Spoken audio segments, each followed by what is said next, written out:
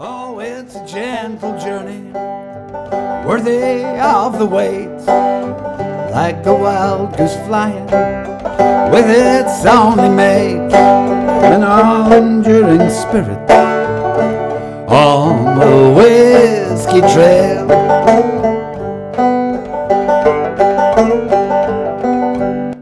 3, 2, 1.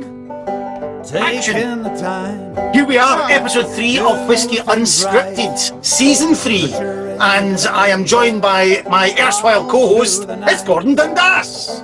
Or Dallas, if you look at my name, but yes. Yes. Can we just say, I'm not very good at lying, we've had a terrible mix-up. We have had a terrible mix-up, but we're here, we're live, which is good. How are you, sir? Well, I don't think there's many programmes that sort of record themselves without recording, but let's just put it down to experience. But it was good having a chat with you. It was good to have a chat. We weren't recording, but we found it just in time. Very well, Gordon. Very well. Lots of stuff been happening in the last week or two with all these awards. It was Golden Globes. Golden Globes, week. Oscars coming up. And the Icons and World Whiskey Awards, Icons of Whiskey, World Whiskey Awards, absolutely. There's been lots happening. Would you mind taking us through the World Whiskey and Icons Awards? Yeah, the World Whiskies Awards. Firstly, I think we'd like to congratulate Tamdhu for winning it single cask. Ian Whitecross, well done, sir. Well done, Ian. Single cask with his selection has won its category, which is great. And a European oak example of Tamdhu, absolutely fabulous. So well done, Ian. That's great because you should say that's lightning striking twice. I mean, Sandy had to choose his one, which won the world single cask, and Ian's got to choose his one, which has got to be the. I'm sure they're taking up from a range, so they've got to pick the right one from the right age, the right colour, the right flavour. I mean, that's exactly.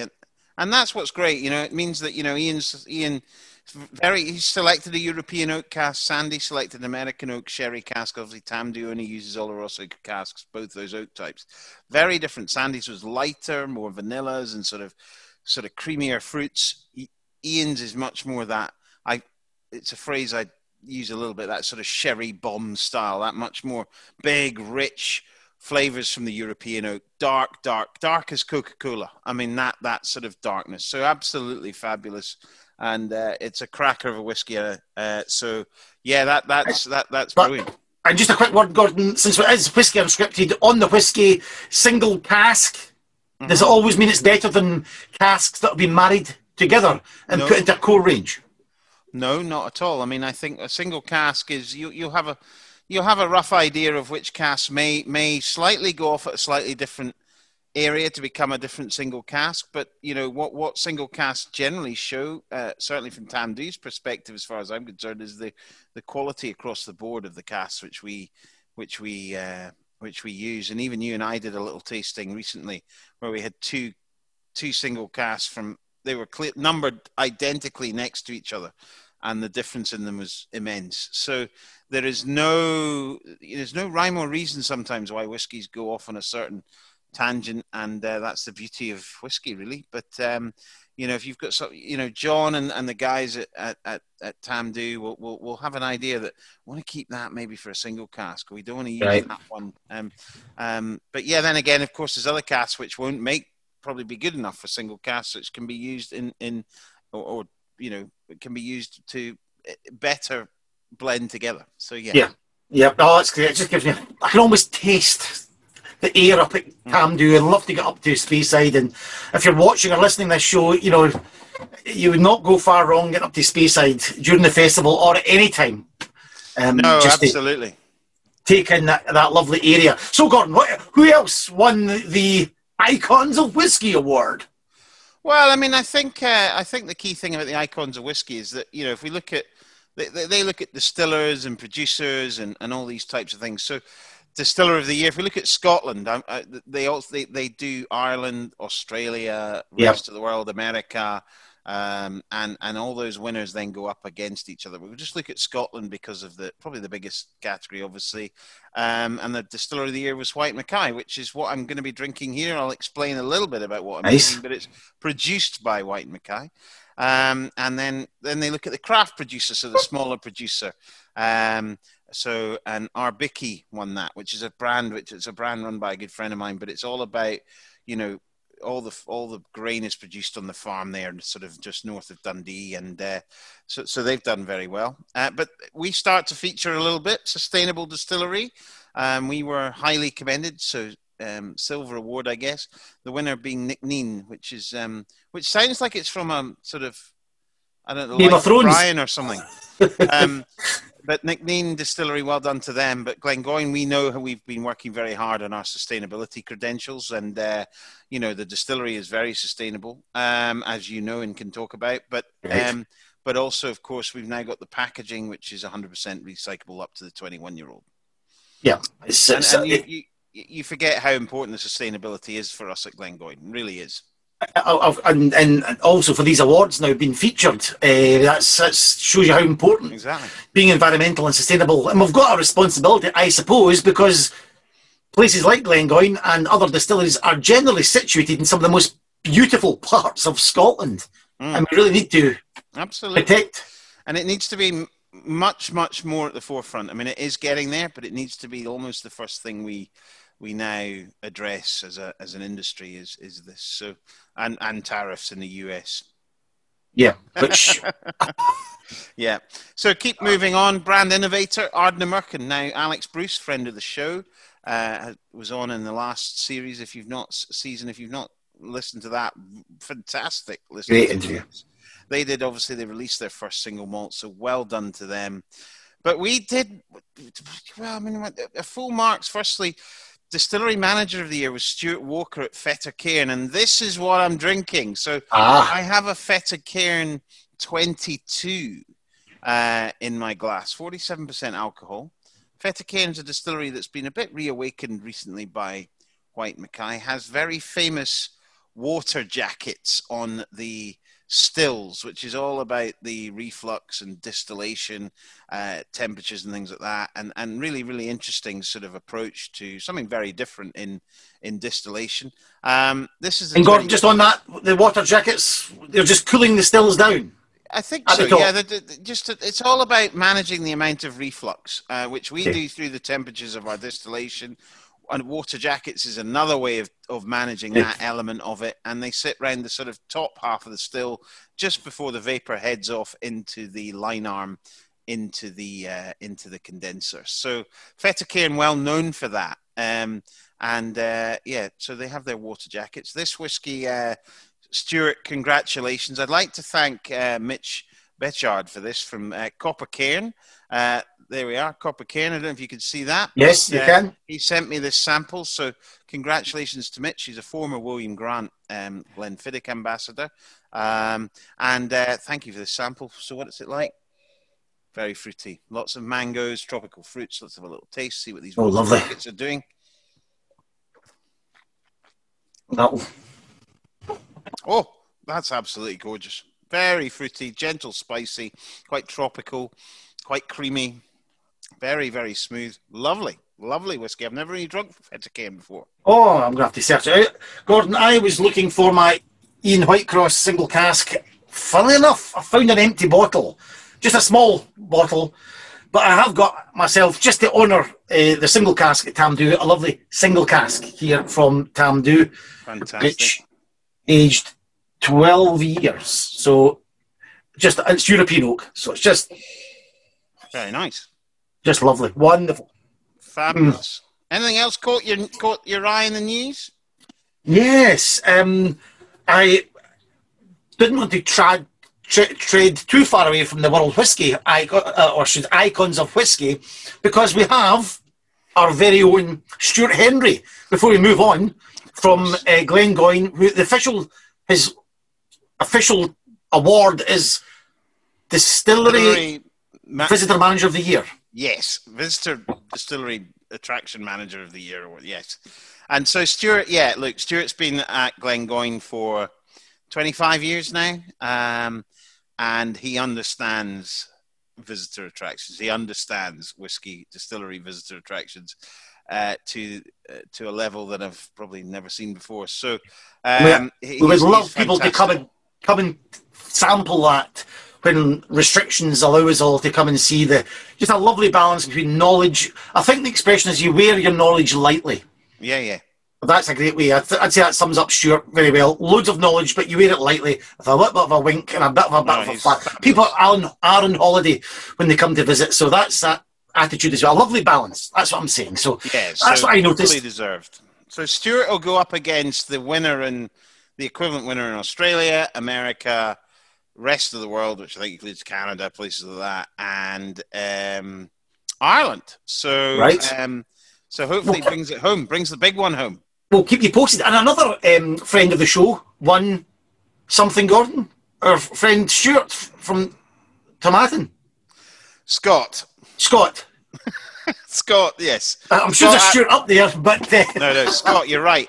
Full marks to Scott Adamson, Ambassador of the Year. He's done so much he's done a lot over lockdown, and he's done so well with being quite innovative in doing things, and, done a lot on sort of great content. And if you've not seen a lot of that content, have a look at it on tomatin.com. But we had Scott on as well, and fantastic. Yeah, good. Full marks to Scott as well. So some great winners. If you want to see any of the winners, go to iconsofwhiskey.com. And if you want to see the World Whiskey Awards winners, if that's important to you or not, World Whiskey Awards, worldwhiskiesawards.com. Now, just before I do my other little bit of news, to say that coming up in Whiskey Unscripted, Season 3, Episode 3, Ian Burnett, the Highland chocolatier, one of the, and I'm not using this phrase over dramatically, probably one of the great chocolate makers of the world. Oh, absolutely. I mean, he's a master chocolatier, and he's a Highland master chocolatier. Absolutely. And I think why we wanted to get Ian on was, I mean, the amazing knowledge and understanding of flavour. But, we actually, if you come to Glengoyne, you can do a chocolate tour, chocolate pairing with our whiskies and his chocolates, which have been specially made to go with our whiskies. So, and I've done it a few times, as you can probably tell. And it's an incredible understanding of of how chocolate can enhance a whiskey and vice versa, mouthfeel, everything. Incredible. That's great.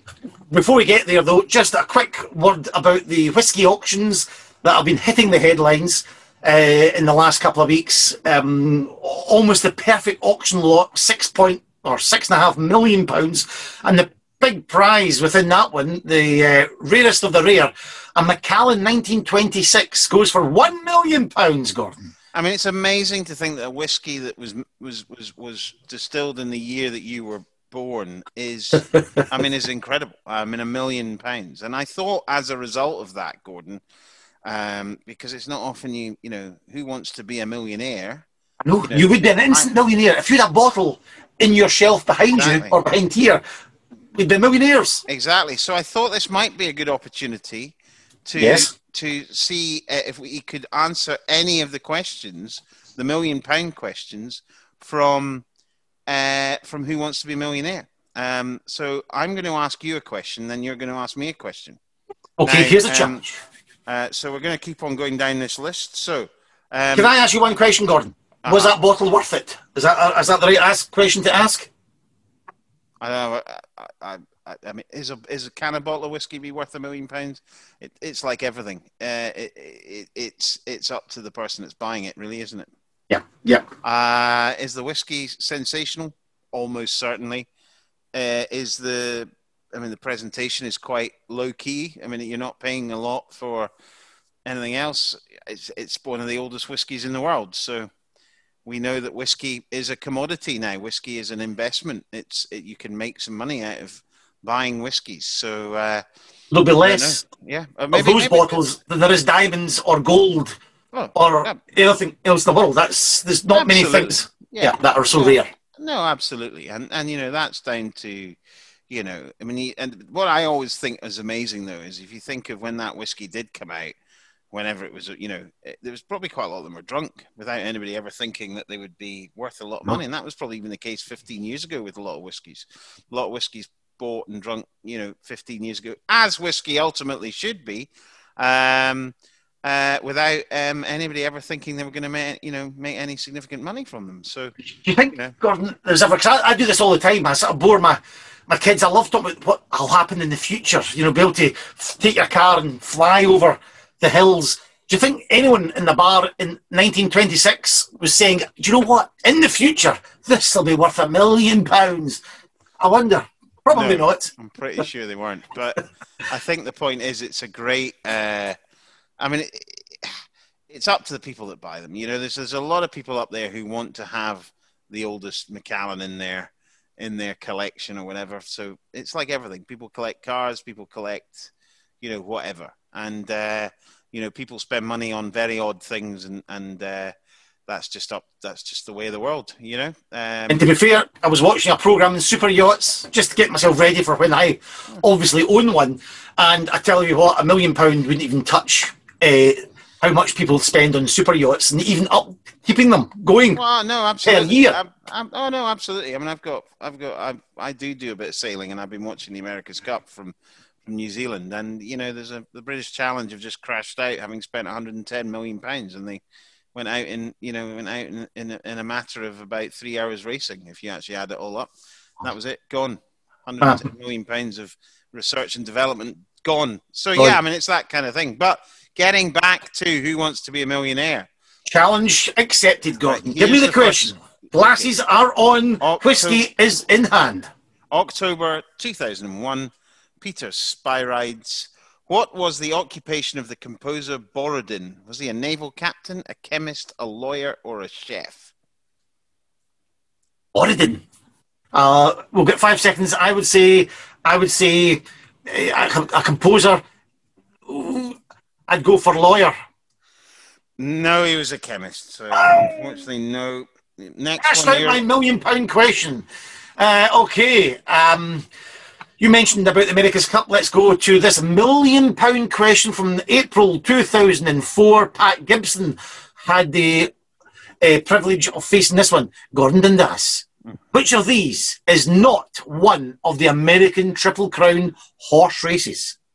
The Arlington Million, Belmont Stakes, the Kentucky Derby, or the Preakness Stakes? I've only heard of two of them. I've never heard of the Preakness Stakes, so I'm going to go for that. Would you stack £1 million on it? No.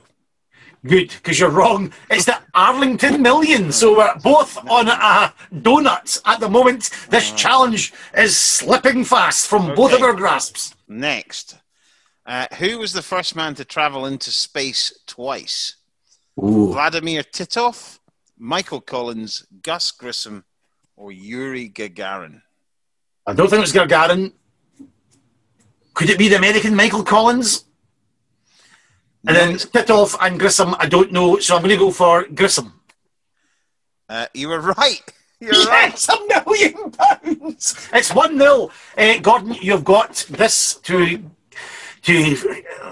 sort of draw level. Okay. Which boxer was famous for striking the gong in the introduction to the J. Arthur Rank films? Oh, I remember that. Bombardier, Billy Wells, Freddie Mills, Terry Spinks, or Don Cockle? I have absolutely no idea. I have absolutely no idea. This is the draw level. If not, Gordon, if you hit Terry the post. Spinks. See, I'd went Freddie Mills, 3, 2, 1. Oh, it's Bombardier, Billy Wells. We're both wrong, which means I take the £1 million. Or at least. Well done. Yeah. This well week's done. challenge. Well done. Well done. So there's £1 million.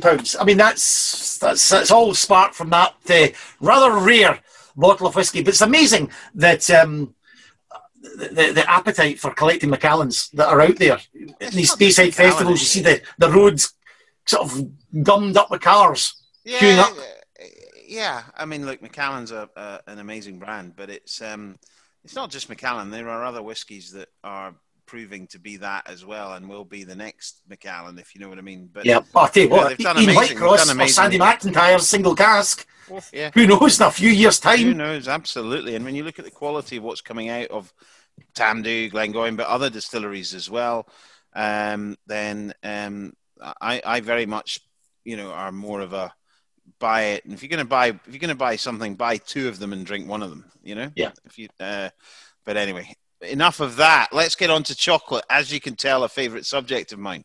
Could I just squeeze in one last thing before we head on to the Ian Burnett interview? And that was, we did items that have influenced or changed the course of whisky history. Now, we started week one with a pair of tartan trousers, signifying the tourist industry has grown up around the distilleries. Wonderful. Then last week, Gordon, we had the Glencairn glass.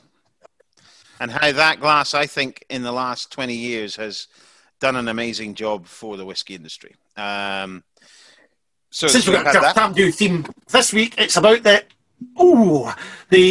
cork closure system, which really is now replaceable. And before 1913, Gordon, you could not do that. It was like a champagne cork driven in, and William Teacher's grandson, William Bergius, in 1913, patented this removable and then replaceable cork stopper, which you really have to say that's fabulous. Really kind of became synonymous with high-end, with quality products like this whiskey here. So that was, and I think that's a really, really good one, because I think you forget how it has defined whiskey in terms of, if you look at them laterally and you look at old bottles of whiskey now, we know that the cork closure can be a bit of an issue. The modern cork closure is fabulous, obviously, and it's a fairly very sustainable industry. But I think, to have, when you just, that noise is a fabulous, fabulous noise. It's one of the great. Yeah. And just smelling the cork, it's just a wonderful, as you say, these cork trees are sustainable. They can go for about 100 odd years and you can still harvest the cork from them.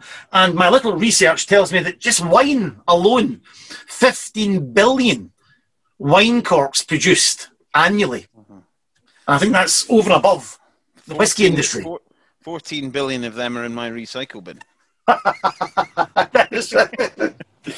So that was why, and it's always a mystery how my wife can hear that noise up a flight of stairs and along a corridor. Well, that's why, as I said, that's why when I was in a tasting and I said it was a Japanese tasting and I was sort of in it as well, talking about our whiskies, and I said, why do you use, Yamazaki, why do you use a screw top? And he came out with that brilliant line of going, well, I can open my whiskey and my wife won't hear about it, but yours will. And I'm like, fair cop. It's a fair cop. So, I know. Yeah. So the cork closure mechanism there. And I've just, again,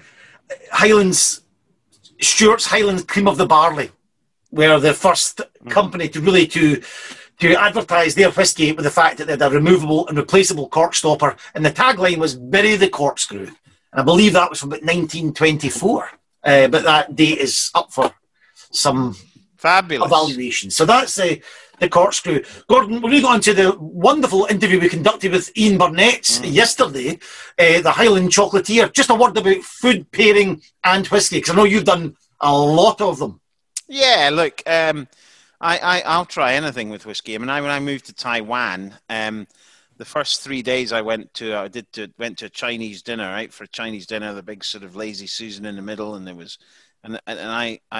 a great Peking duck with a particular sherry cask whiskey was just fabulous. Cheese and whiskey works very well. Maybe a creamy brie with a lighter bourbon matured whiskey, maybe a sharper, harder cheese, maybe like a Parmesan with a sherry cask, with high strength sherry cask whiskey would work well. Then you have other things that we've looked into. Oysters and scallops and seafood with whiskey works very well. But there's loads of different types of oysters that you have, creamy ones, and all this can feed into that narrative of there's some real subtle flavors in whiskey, and certain foods can lift that out. And And that happens with chocolate, which is what Ian will talk about. I mean, it's incredible, the detail he goes into. I love the fact he talks about one field of cows that he gets his cream from. I mean, that's just, you know. Yeah, there's a lot of synergy between single malt whiskey and Ian Burnett's chocolate absolutely making as well. So, and please, if you're listening to this or watching it, hang on to the last question that Gordon Dundask asks Ian Burnett. I was having a look at the edit, putting it together. I nearly fell off the seat when when he mentions a great question, Gordon. Just what was needed at the end of the interview. Absolutely. I think people will enjoy that question. It was probably what everybody was wanting to ask. So yeah, I asked it. And there's a skill there.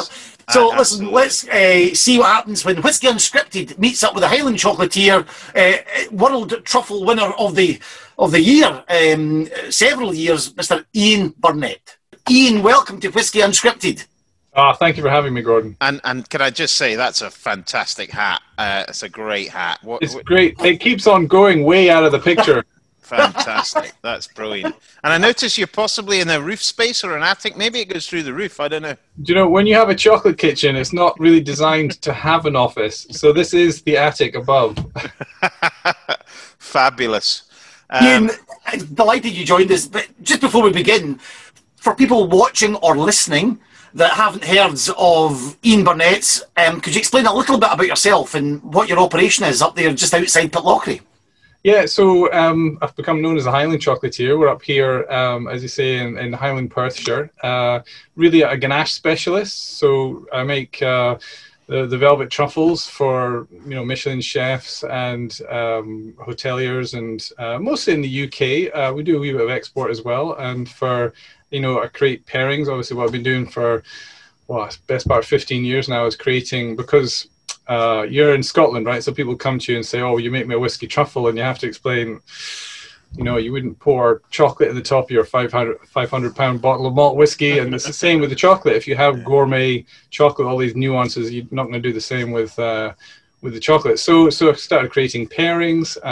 So that's a big part. And the velvet truffles have gone on to win over 40 national and international awards now, twice best truffle in the world. So it's been a long journey, but quite exciting. So, Gordon, that wasn't Scotland he mentioned.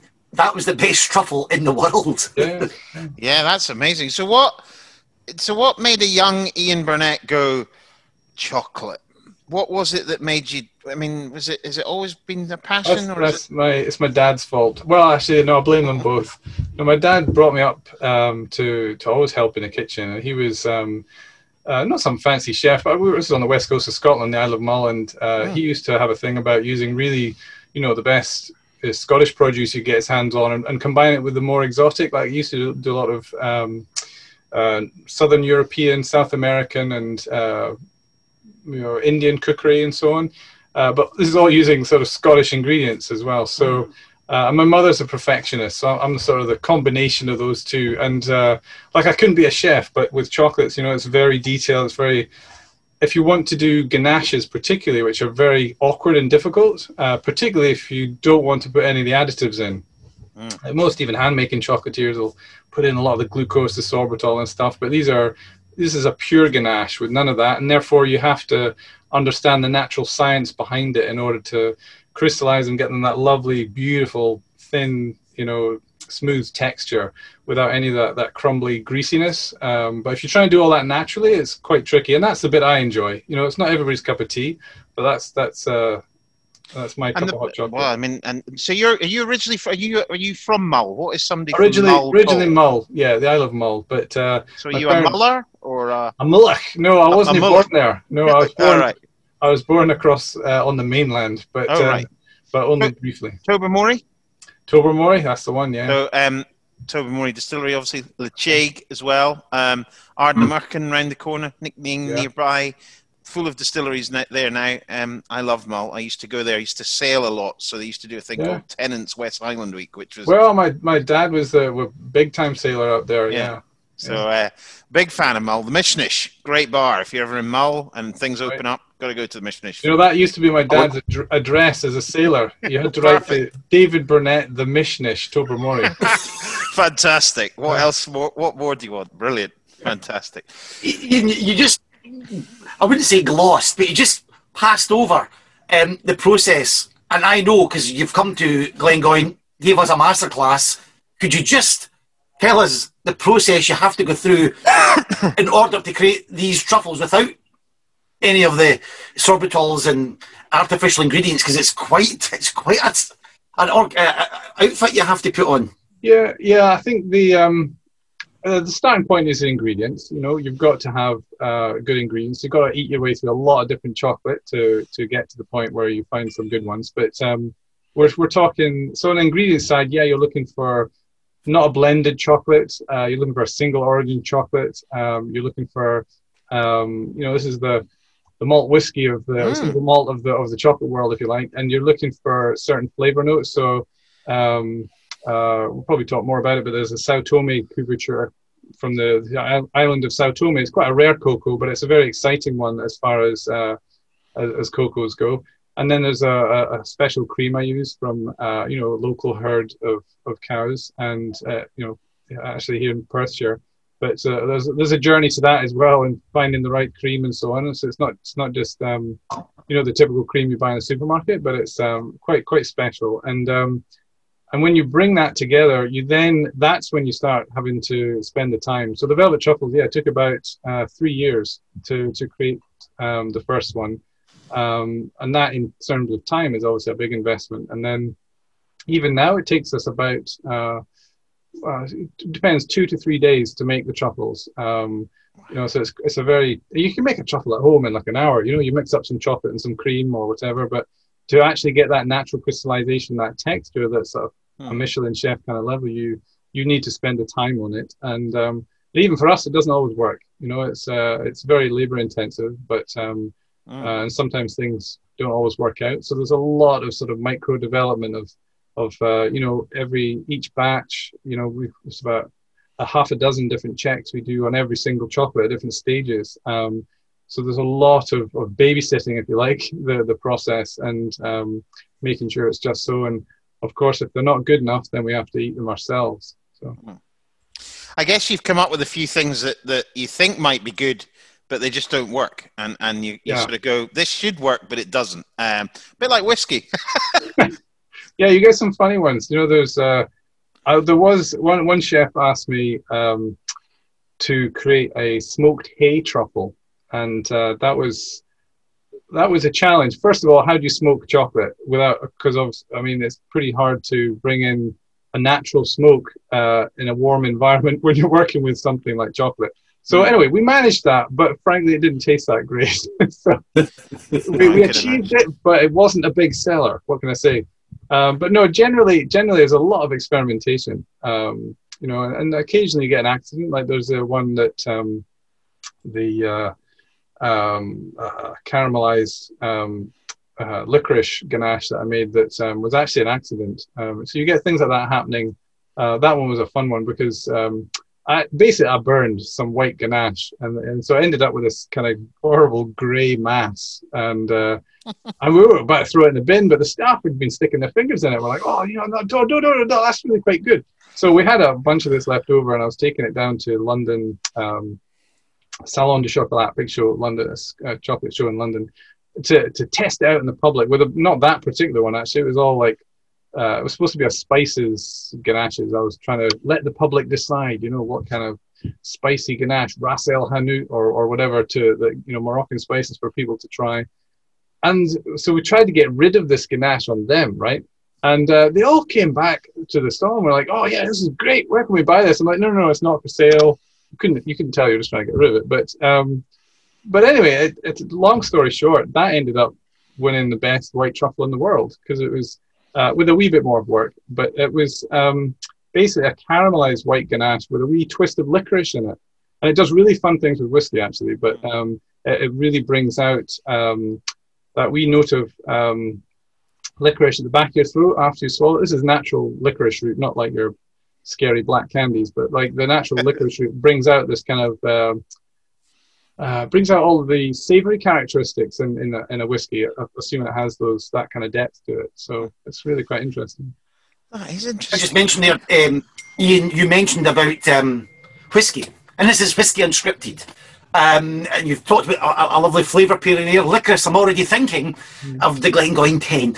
But could you talk a little bit about food pairings and chocolate and whiskey, and why do they go so well together?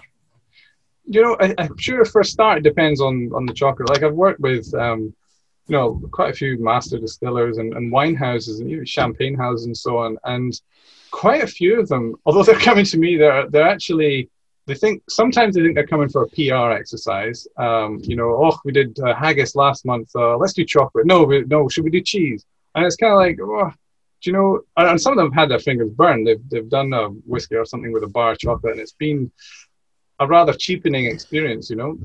So what we're not talking about any of that. Obviously, I'm talking about like when I have a chef come who says like, oh, okay, I'm going to be serving this, this, and this on the menu. Finishing with pheasant, you know, what kind of ganache or truffle will go with that, what'll work, what'll bring out the flavors and so on.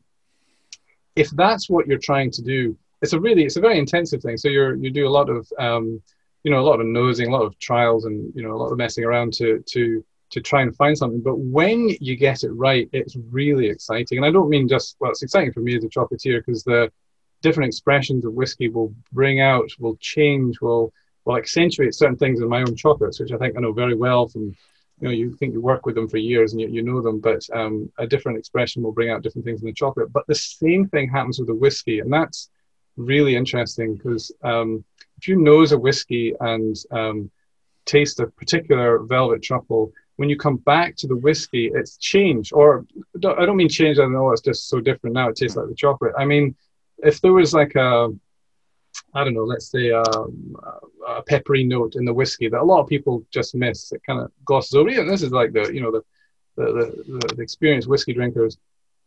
If you combine it, or if you pass on to a chocolate, that when you come back to the whiskey, that peppery note suddenly jumps out. It's really amazing. And you can even try that same whiskey with another chocolate, and suddenly the fruity notes of that whiskey come out. So that's when it gets really exciting, because you know, people are like, oh, I've always wanted to tell people about that characteristic, but they often just can't notice it. They don't taste it. Yeah. That's really exciting. But that only happens if you're really, really honest, because, you know, you'll have people that say, oh, yes, I can taste patchouli sticks with a little bit of sandalwood in the background. And you're like, no, you can't. Whereas, so when you're doing these pairings, honesty is really important. You've got to actually... say, actually, do you know, I like the chocolate, I like the whiskey, but really nothing happens there. Likewise, not all chocolate will work. I think I feel very fortunate with it, particularly with the Sao Tome couverture. Sao Tome couverture has a lot of notes, like candied fruit notes, as well as spicy notes, like warm spice notes. And then even after you've swallowed, it has a sort of a woody, oaky kind of note. And it's not because of whiskey, but I also use a very unusual milk chocolate where the lactose in the milk solids are actually slightly caramelized. So it's not caramel flavored, it's actually slightly caramel noted milk chocolate. Anyway, I've just mentioned a whole bunch of characteristics that you frequently find in Scotch whiskies. And it's by playing on those a lot, as well as the ingredients you put with the ganaches, but by working with that Sao Tome couverture, that milk chocolate couverture, really exciting things happen, particularly with, you know, so several of Glengoyne's work really, really well with the I've almost described some of the, you know, signature pieces there, but you've got a lot of the signatures in the Glengoyne range, for example, fit really beautifully with the Sao Tome, which in its pure form, you know, before you've done, you know, touched it. So anyway, that's I've gone on a bit there, but I was just trying to describe that it doesn't always work. But if you spend the time and you do it well, and you can come up with those right combinations, sometimes supporting, sometimes complementary flavors, it really is fun. And not just for the hardened whiskey drinkers, but sometimes for people that don't really like whiskey, you know, but they'll be able to appreciate it and access it through just tasting. Sometimes I've had people, you know, whether they're pregnant or whether they're teetotal, who will actually, you know, taste the chocolate, knows the whiskey, and they're learning all about it and appreciating it, even if they're not forgive me, going to drink it, but they'll actually, really learn more about it. It's a bit like it's like a door for a wider audience. I mean, I've done a lot of food pairings with whiskey, and I've done, I've worked for different brands, and I've done, for example, we did an oyster event with a particular whiskey I used to work with, where we had 3 different oysters, and we asked everybody to pick their favorite oyster that went with this particular whiskey. And you think an oyster's an oyster, but the difference is huge in terms of where they come from and all that sort of thing. Cheese. We've done, I once lived in Taiwan, and I went out to Taiwan day 3. There was a Peking duck dinner, which we had with whiskey. We had with a sherry cask whiskey, which was just incredible. It was beautiful. So I'm intrigued about, we've got an interesting range at Glengoyne, for example. We do a whiskey and chocolate tour, of course, which includes your wonderful chocolates. And, we have a lighter style whiskies. We have the richer, heavier style whiskies with the sherry casks. Is there any sort of basic rules that you go, well, that's going to work with that because of that? Or is it not as simple as that? That almost never works. Sometimes I get distillers saying, "Oh, we've got this new expression. Here are the notes. Tell us which the chocolates are." And okay, sometimes some notes are like the patchouli sticks and fairyland kind of notes, and sometimes they're much more detailed. But funny things happen. Like I was trying to describe, when you're actually there with the nosing that particular expression and with those chocolates, sometimes you get these real surprises, like I just mentioned that caramel and licorice one, that does really funny stuff. And some things, there's very few whiskies actually that works well with, but when it works, you would never guess. A licorice? What's with that? It sounds very strange. It's a really odd flavor sometimes, and everybody does. Although the licorice you're using is not the stick that you used to dip in the sherbet, that's what everybody thinks it is. You know what I mean? And it's that's the sort of thing. I can imagine. So you have to practice. You have to experiment. Yeah, no, and it's the same with whiskey. We're talking about a lot of new products and things that happen, and you speak to Robbie, and he shows you 10 Glengoynes that never hit the market because it just didn't work. And in theory, it should have worked, but it didn't. And it's a similar thing. The quality just wasn't good enough. Yeah, so I'm intrigued to. So if I said to you, Ian, in your chocolate making career, this is a 2-pronged question. What's your sort of pinnacle of your chocolate making career? What's the thing that you think that was one of the best things I've ever done? Well, I'm not there yet. Surely world truffle. World truffle, yeah. That must have been something else.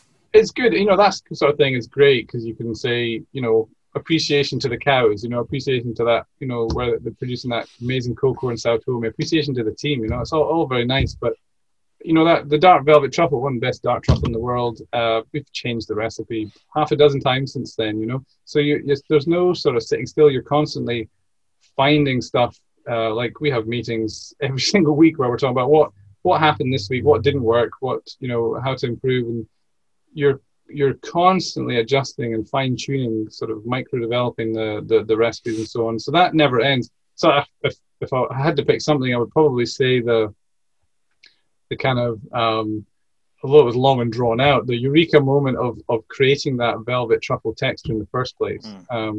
That was a really long, hard process, but that's kind of the building block. Once you've got the process of creating a truffle that doesn't have the additives, it's literally like you're talking about dairy and cocoa, nothing else. Once you can do that, that's your building block. So I guess that would be a pinnacle if you want, and that was unfortunately years ago. I've got a little game here, Gordon. I've not told you. I'm not told. This might not work. I might edit it out. Ian. He loves the game. And I know it's very difficult because you've already said, Ian, distillers say this and I want that. But I wonder, because Whiskey Unscripted covers all whiskies, if Gordon Dundas could maybe pick a whiskey, maybe 2 or 3 or 4 whiskies from different regions, different styles, and Ian could maybe suggest what whiskey would go, what chocolate would maybe pair. Okay, well we could do that. Okay, let's go extremes here. Okay. Let's start off with something like a Laphroaig 10. Big, bold, smoky, maritime, a little bit quite sort of honeyed sweetness in there a little bit, but of course the main thing is that big smoke that comes through. Okay. Peat smoke. Lemongrass. That's really weird you should mention that whiskey, actually, because the chocolate I was about, and now I have to let it out of the bag. The chocolate I was about to not tell you about goes with that whiskey. Ah.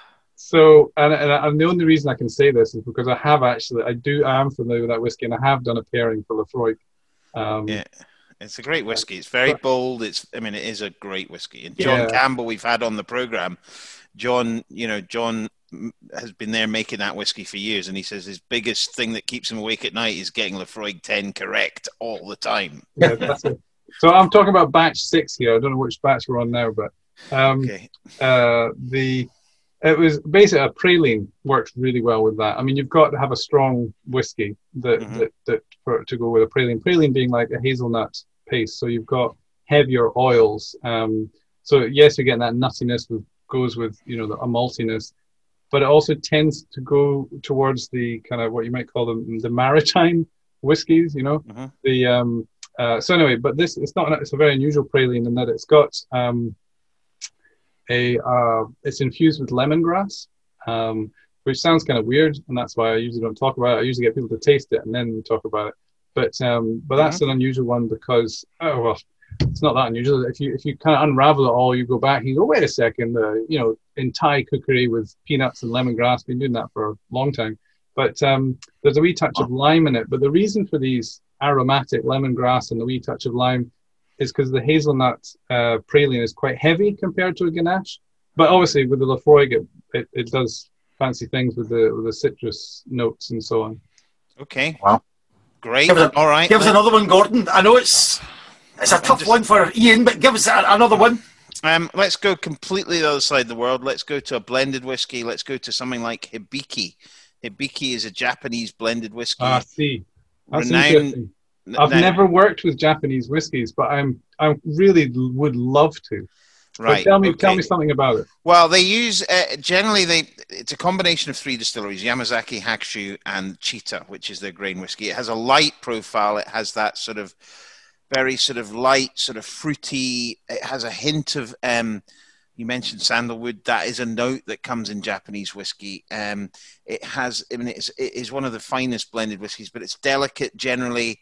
They don't have any of it left, so they don't have any to sell anymore. But very delicate and probably I would imagine quite easily overpowered by a chocolate. So I guess something a little bit more on that delicate side. And if we were looking at a similar Scotch whiskey, something like Rosebank, one of our Rosebanks, for example, quite a delicate style whiskey. So if you've got a lighter, more delicate with those sort of subtle fruitiness flavors and those sort of gentle spices, and they also use a little bit of Mizunara oak, which just brings in a very unique profile. It's very hard to describe, but if you had a more delicate style whiskey, what would you want to pair with that? It's hard to say. Are there any vanilla or butterscotch notes in that, or is it?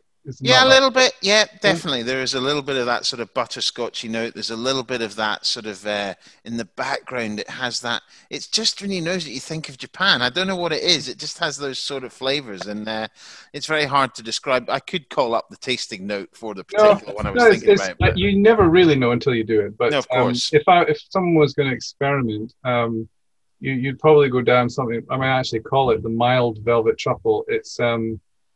It's got it brings down the amount of Sao Tome cocoa, so you don't have it. It's not as strong. It's got more of the caramel noted milk chocolate, and what that truffle normally does is that, and certain whiskeys, it's been really interesting. You haven't mentioned texture, but the certain whiskeys, it brings out the texture of the whiskey, which is really interesting. So because it's such the velvet truffle is such it's a little bit hard to describe, because as soon as you say buttery, people think oily, but if you're using cocoa butter, it melts below body temperature, so it disappears really quickly. So you don't have a heavy creaminess, but you have a creamy texture without the fattiness, if that makes any sense. So the mild velvet truffle tends to work really well with subtle, gentle expressions, where you really want the expression to do the talking, because if you do anything too strong, it's going to overpower it and you lose those really subtle notes. So that would be my starting point. But yeah, Yeah. No, absolutely, and yeah, I would agree. I mean, it's when you say buttery, what I mean is, it has that real it sort of glides across the tongue. It's a little bit sort of velvety almost. It's a beautiful, beautiful whiskey, but it is renowned for its sort of subtlety and its delicate flavors would be things that you would say. Whereas obviously something like Laphroaig is a bit different, obviously. And then, well, let's look at one of ours. And I know you've worked with us, and so let's go for a classic Glengoyne 21 sherry casks. First fill European oak, so we're talking, a lot more of those sort of from the oak, the tannic, dry sort of raisins and dark chocolate would be a sort of overriding note. But I mean, I'm intrigued to you've created something for this whiskey, so I'm intrigued how you came about that. For those watching on YouTube, I'll just put the 21 up there to give you an idea of the richness of that whiskey. Ian, take it away. No, that's an easy one, that one, believe it or not. But I guess maybe because I've spent some time with the 21-year-old. Yeah. But once had that bottle inside a giant egg, if you remember, as well. Yes. Yeah. Yes. So it just, I mentioned earlier that there's certain notes in the Glengoyne that work really well with the Sao Tome cocoa. That one, perhaps best of all, because it's got quite a depth to it. Basically, there's a lot of richness, a lot of depth, and so when you're talking about a couverture, now it wouldn't work with just any dark chocolate, but when you're talking about a couverture dark chocolate that's high in cocoa and very intense, but not bitter. So you've got cocoa beans, which have been really well looked after, so they're actually kind of sweet. Anyway, I'll go on about that. But the dark Sao Tome couverture moves on beyond the intenseness to a kind of sweetness because of those fruity notes. It goes through those spices you've got, and that's partly there's I'm not sure if. I think we've always, with you, we've always talked about the dark velvet truffle because it's all about the complexity and without being overpowering. But we also paired that with the raspberry and black pepper one I mentioned briefly earlier, because as soon as you replace the cream with fruit, so it's not flavored with raspberry. This is actually crushed raspberries with a wee bit of infusion of black pepper. You're obviously talking a lot more about the fruitiness, and you're bringing out the peppery notes. It's not so subtle anymore. It's a bit more subtle with the dark velvet, but the raspberry and black pepper is really interesting with that expression as well. It's wonderful. And can I ask both of you, for those listening or watching, chocolate first then whiskey, or whiskey first then chocolate? Oh, no. Now, go on, Gordon, you first. Well, I would say, and you probably completely disagree with me, but I would say how I would do it is I would take a little bit of whiskey first because of the alcohol, get your mouth used to the alcohol, assuming you've not had 10 whiskeys before that, if you know what I mean. So that's what I would do. And then what I would probably tend to do would be to take a little bit of the chocolate in your mouth and then potentially a little bit of whiskey after that. But Ian, you may completely disagree with that.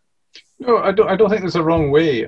It's like mixers with whiskey. If it works for you, but but also you have different experiences. It's not like whether there's a better or a worse way. Even I tend to find, because I do a lot with my nose, so I tend to nose the whiskey, taste the chocolate because it's not as strong yet, and then because you go back and forth. It's not like it's not just really linear, but.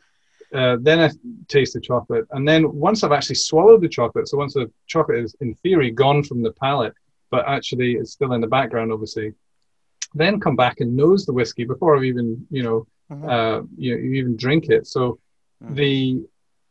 that path for me allows me to notice all the subtle things in the aromas and so on, and the changes, because really what I'm interested, maybe it's just me, but I personally find the change in what my nose picks up the most interesting part. So the first nosing, taste the chocolate, back to the second nosing, and you usually find a shift. Something is altered and changed, and then obviously you can then taste the whiskey, you can then go back to the chocolate, you can do what you just described as well. But I like to catch those subtle notes first. There's definitely one way not to do it, which is to hoof the whole chocolate in a one and all the whiskey in a one. That's not the way to do it. No, That's called a hot chocolate, that one. That's fabulous. Utterly And finally, fabulous. could I just ask, since it is Whiskey Unscripted, and you've obviously got a good knowledge of whiskey, Ian, it can be any whiskey you want. What would be your desert island whiskies? Get maybe top 3. What would you... What's your whiskey moment as well? Oh, yes. Oh, that's really hard. Because, I wouldn't be choosing them because of the whiskeys. I'd be choosing them because of the experience. That's fine. That's exactly what we want. They don't have to all be ours either, as well. Of course. And I have to reach back as well. No, I really have enjoyed the 21. Actually, I mean, it's good you brought that one up. Because it's There's a funny synergy I find with the Dalmore actually. Now I'm going to get the name wrong. Is it King Alexander? Yep, that is a whiskey. Yep, from them. Very nice.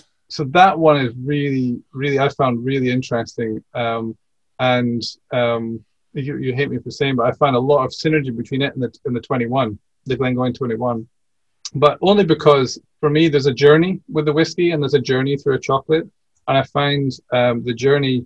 The same reason I get excited about the 21-year-old and the Glengoyne 21 and the dark velvet is I have the same experience with the King Alexander that has that journey that I found really really interesting. I think there's I always used to, and this is where I turned a corner a few years ago, saying blended ones, they tend not to have enough interesting points in them for a really exciting experience. But I'm trying to remember. It was an Adelphi blend. Is it called the Adelphi blend, or is there? Yeah, I think there. Yeah. And I only mention it because it's a blend, and I found it. Wow, it's really still got depth to it. So I thought that one was interesting as well. I think it's probably what you would call a more high quality blend in terms of the amount of malt and things like that.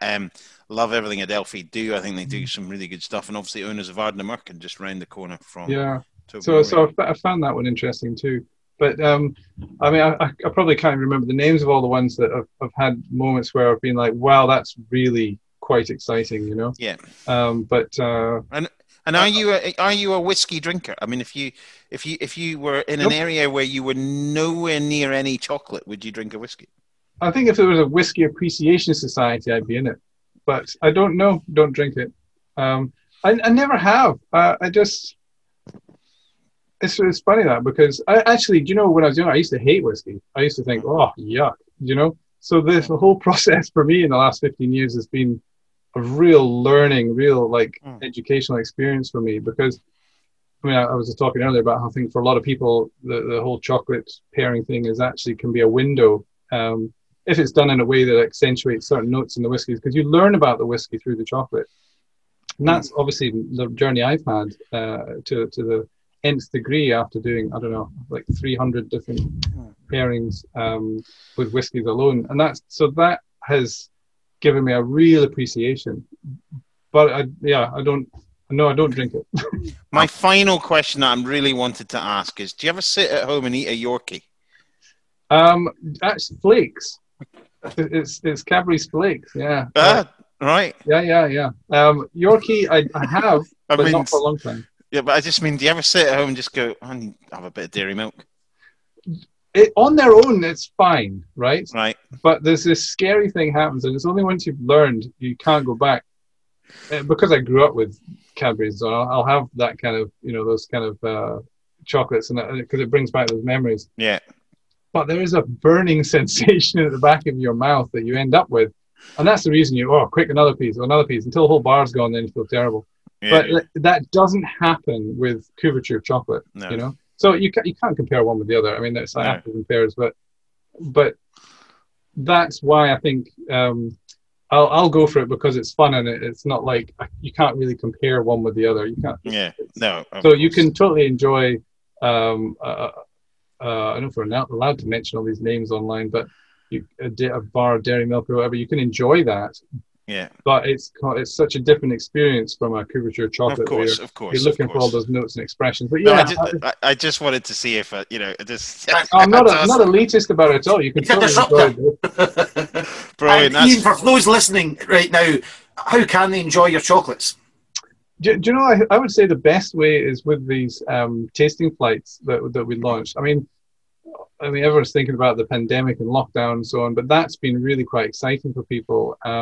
We used to have, people come and we would take them through a flight of, just like with a flight of whiskey, the flight of chocolates, and they get to, they're all award-winning chocolates, but people would just, if you get a box of them, it's like yum, yum, yum, they taste great, and away you go. But you don't know why or the how or what's behind it. It's like someone coming to the distillery, isn't it? So it's the same with this chocolate tasting flights we do. So we created a version where there's I recorded an audio guide, basically. It takes about 40 minutes.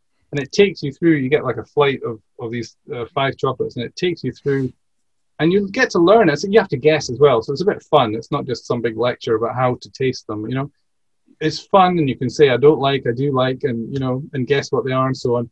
But it's an experience, and I think that's been really uplifting for people who've been separated. People have been sending these, they'll send a box to one country, family in another country, and then they'll get together on Zoom and they'll do this flight together with the audio guide, and people have really loved that. It's been nice to see and we've seen that in the whiskey world as well, in terms of sending out boxes and giving people great experiences. Gordon was doing one last night, so look, fabulous. Thank you for giving us an insight into the world of chocolate, whiskey and chocolates, flavors, all those things. Fantastic. And we'll put a link on the website and the podcast for folk to hopefully enjoy those flights. Absolutely. Great. Ian Burnett, thank you for being our guest on Whiskey Unscripted. Thank you very much. Fantastic. Thank you. I would give you a drink, but technology doesn't allow me to put it down not this time, but in the future, you might be able to get a dram through the screen. Ian Burnett, thank you very much. Thank you. Oh, Gordon, that was... everybody wanted to know. The Yorkie. I love that last question. Well, I just thought I'd ask the question. There must be times when you're like, it's a bit like when you see all these, chefs doing everything. You go, do you ever just want beans on toast, or do you know what I mean? Yeah, I'm sure some of them do. I'm sure some of them do. Yeah. But Gordon, listen, it's been a great. It has. Episodes. Nice. We've covered the icons of whiskey, the World Whiskey Awards, had some great dram there with Tam Dew, Eugene Fettercairn, and Ian Burnett's whiskey and chocolate chat was wonderful, absolutely wonderful, absolutely fabulous. Yep. And so episode 3 done. How many episodes have we done now? We're from 31 episodes. I think this is 31 episodes. I'll just give my friend a small drink. Would you like some? How have we managed to babble on about anything pertaining to whiskey at all for 32 episodes? Listen, it's my career in total, so keep quiet, Gordon. So far, I'm getting away with it.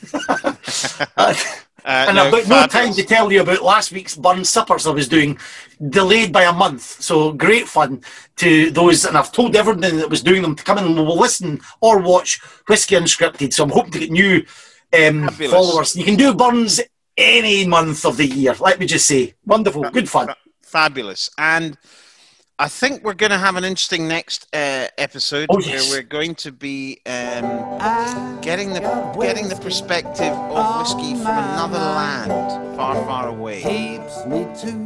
Yes. I was going to start singing the song, but I better not.